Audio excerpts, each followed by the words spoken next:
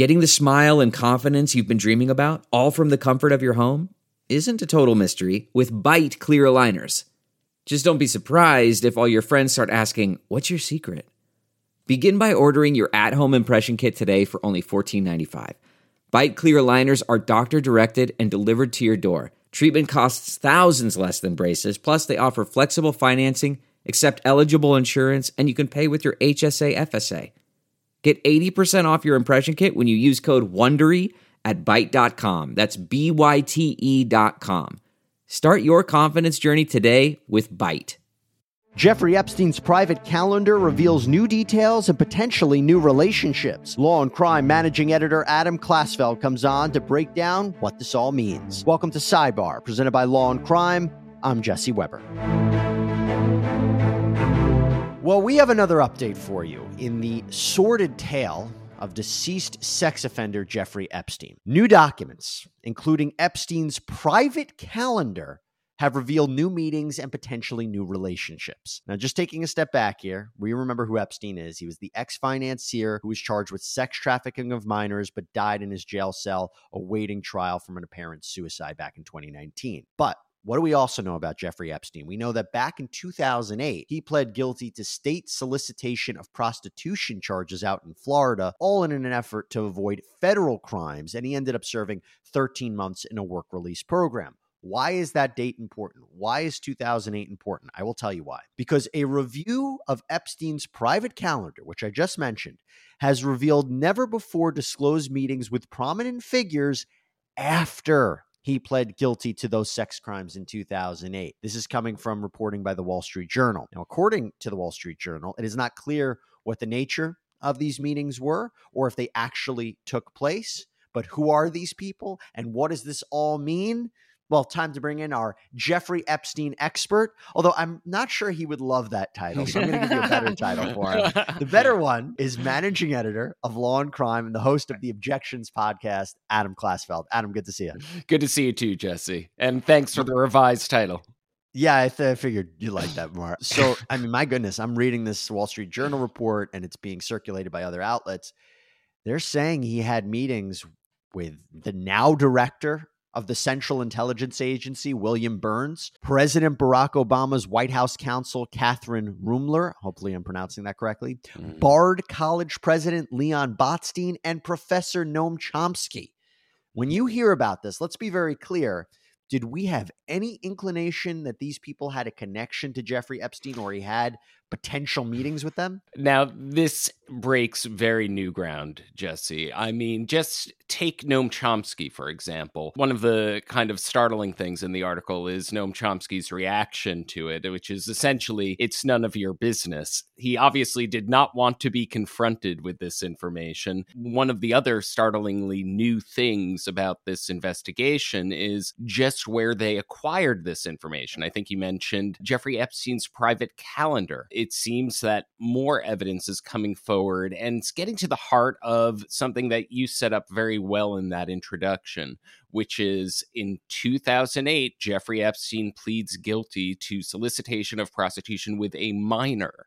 He is a convicted sex offender. There's a lot of new information about that investigation and how it was actually his conduct was much more expansive than that plea would suggest. And yet he is being welcomed into high society. And we knew that before. I'll just to kind of set that up. We knew that after his brief stint in a county jail under very permissive and very light terms, that he appears to be welcomed with open arms into some very powerful segments of society. And this shows a new chapter of that and how, in fact, one of the people who welcomed, apparently took meetings with him, now leads the CIA, though didn't at the time. Let's get into that a little bit, okay? So let's start with William Burns, who's the now director of the Central Intelligence Agency. Again, this comes from the Wall Street Journal. They're saying he first met Epstein back in 2014 when he was Deputy Secretary of State. He had traveled to Epstein's townhouse in New York, but a CIA spokeswoman told the Journal, quote, "The director did not know anything about him other than that he was introduced as an expert in the financial services sector and offered general advice on transition to the private sector. Why do I feel like that doesn't ring true? How on earth could somebody who is now the director of the Central Intelligence Agency not have information that the man that he's meeting pled guilty to sex crimes charges in 2008? Does something about that not true to you? Well, I do have to say, if that were true, that would be worrying about the Department of State. I mean, is this the type of research that they do with, I would imagine a Deputy Secretary of State, their time is valuable. Do they take meetings with anyone who says they're in the financial services sector without any kind of investigation or were his assistants asleep on the job that day? It does raise so many questions, and you're right, it doesn't appear to have that ring of truth, though it's quite interesting the kind of species of reactions that folks had to being confronted with this. You have on the one hand, oh, I had no idea who he was. And then with a couple of other reactions from certain people, Noam Chomsky being one, Bard College administrator being another, saying, oh, I believe that someone who has paid their debt to society, who has done their time, there's nothing wrong with taking that meeting, defending it on the principle of rehabilitation. Yeah, I think that was Noam Chomsky who said that. But you mentioned Bard College president Leon Botstein. I'd like to get into this a little bit because what the Wall Street Journal is saying is that it seems like a lot of these people were having these meetings with Epstein or trying to get in touch with Epstein because they wanted donations from him or they wanted powerful connections. Obviously, that would be very different than the worst case that they were involved in this sex trafficking ring. No one's making that allegation. It's not clear that any of these meetings show that. So let's be very clear about that. But it does raise some eyebrows. So Mr. Botstein had about 24 meetings scheduled with Epstein over about 4 years. Most of them, again, were like we said, with the CIA director, were to Epstein's townhouse. You can host the best backyard barbecue when you find a professional on Angie to make your backyard the best around. Connect with skilled professionals to get all your home projects done well. Inside to outside, repairs to renovations. Get started on the Angie app or visit Angie.com today. You can do this when you Angie that. The comfort of your favorite seat is now your comfy car-selling command center, thanks to Carvana. It doesn't get any better than this. Your favorite seat's the best spot in the house. Make it even better by entering your license plate or VIN and getting a real offer in minutes. There really is no place like home. And speaking of home, Carvana will pick up your car from yours after you finalize your offer.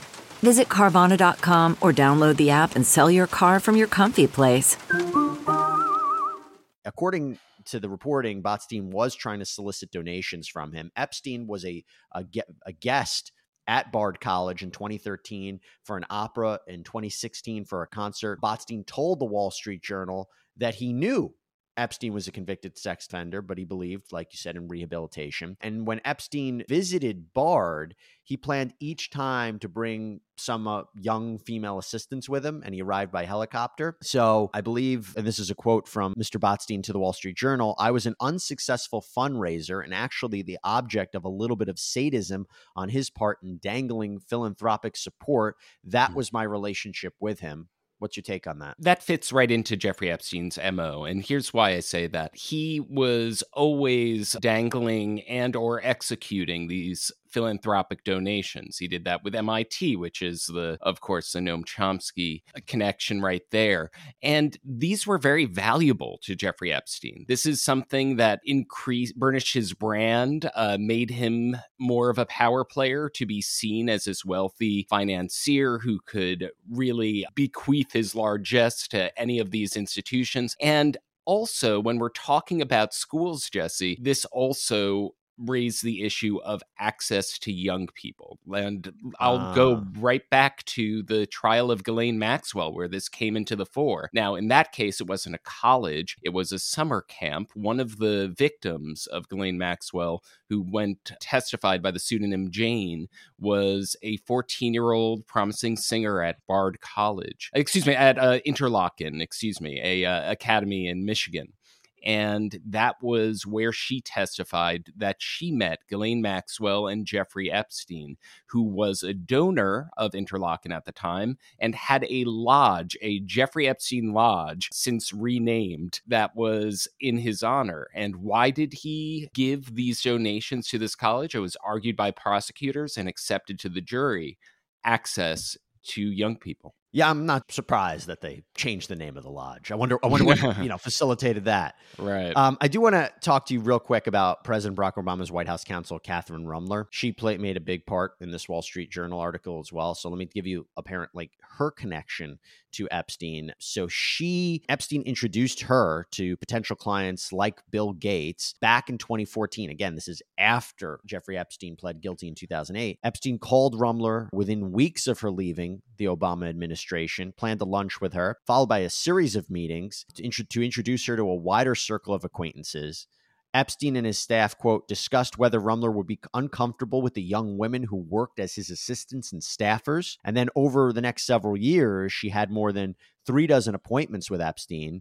She was scheduled to fly with Epstein to Paris and then in 2017, he planned to stop in St. Lucia to take her to his island home in the U.S. Virgin Islands.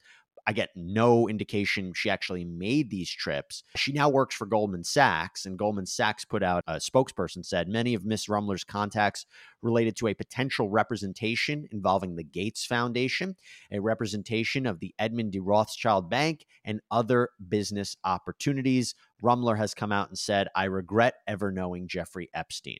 What do you think about that? Well, one thing that immediately comes to mind is some investigative journalism long ago by the New York Times about Jeffrey Epstein's relationships and ties to Bill Gates. They had reported back then, essentially, Bill Gates had long disputed any connection to Jeffrey Epstein. And then they splash on the middle of their story, oh, here's a photo of them together with none other than Jess Staley, JP Morgan. And it was clear that the Gates Foundation and JP Morgan were interested in embarking on an initiative, and there was a meeting at Jeffrey Epstein's townhouse about this initiative.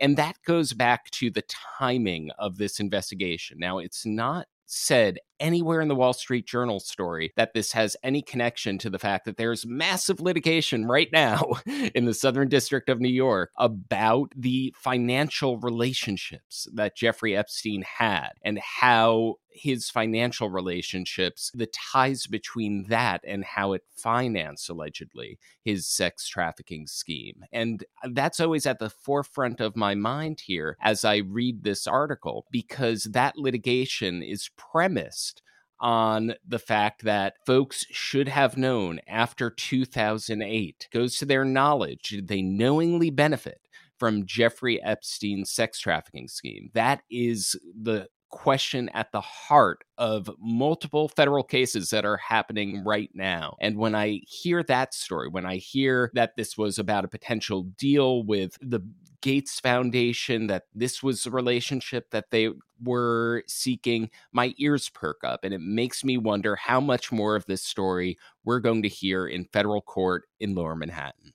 I know you're going to follow it, and I'm glad you put it into context, because these are really, really serious and kind of eye-popping revelations, but the fact that you centered it into why it's important in this case and what it means overall, I think that's important. Let's making sense of it. Let's not jump to conclusions. Let's see where this story goes. Adam Klasfeld, thank you so much for taking the time. I know you're headed to court right now, right? You're headed to which trial are you headed to cover? The E. Jean Carroll trial, the E. Jean Carroll versus Trump. Her testimony continues. Nothing too big there. Nothing too big and exciting. Yeah. It's simply, just rape allegations against a former president of the United States. Something. Welcome to 2023, everybody. Welcome to 2023. Who knows what to expect next? Adam, appreciate it. Thank you so much. I encourage everyone to listen to Adam's Objections podcast as well, where he does terrific reporting and interviews. Thank you, Adam. Thank you for having me, Jesse. All right, that's all we have for you here on Sidebar, everybody. Thank you so much for joining us. Please subscribe on Apple Podcasts, Spotify, YouTube, wherever you get your podcasts. I'm Jesse Weber. I'll speak to you next time.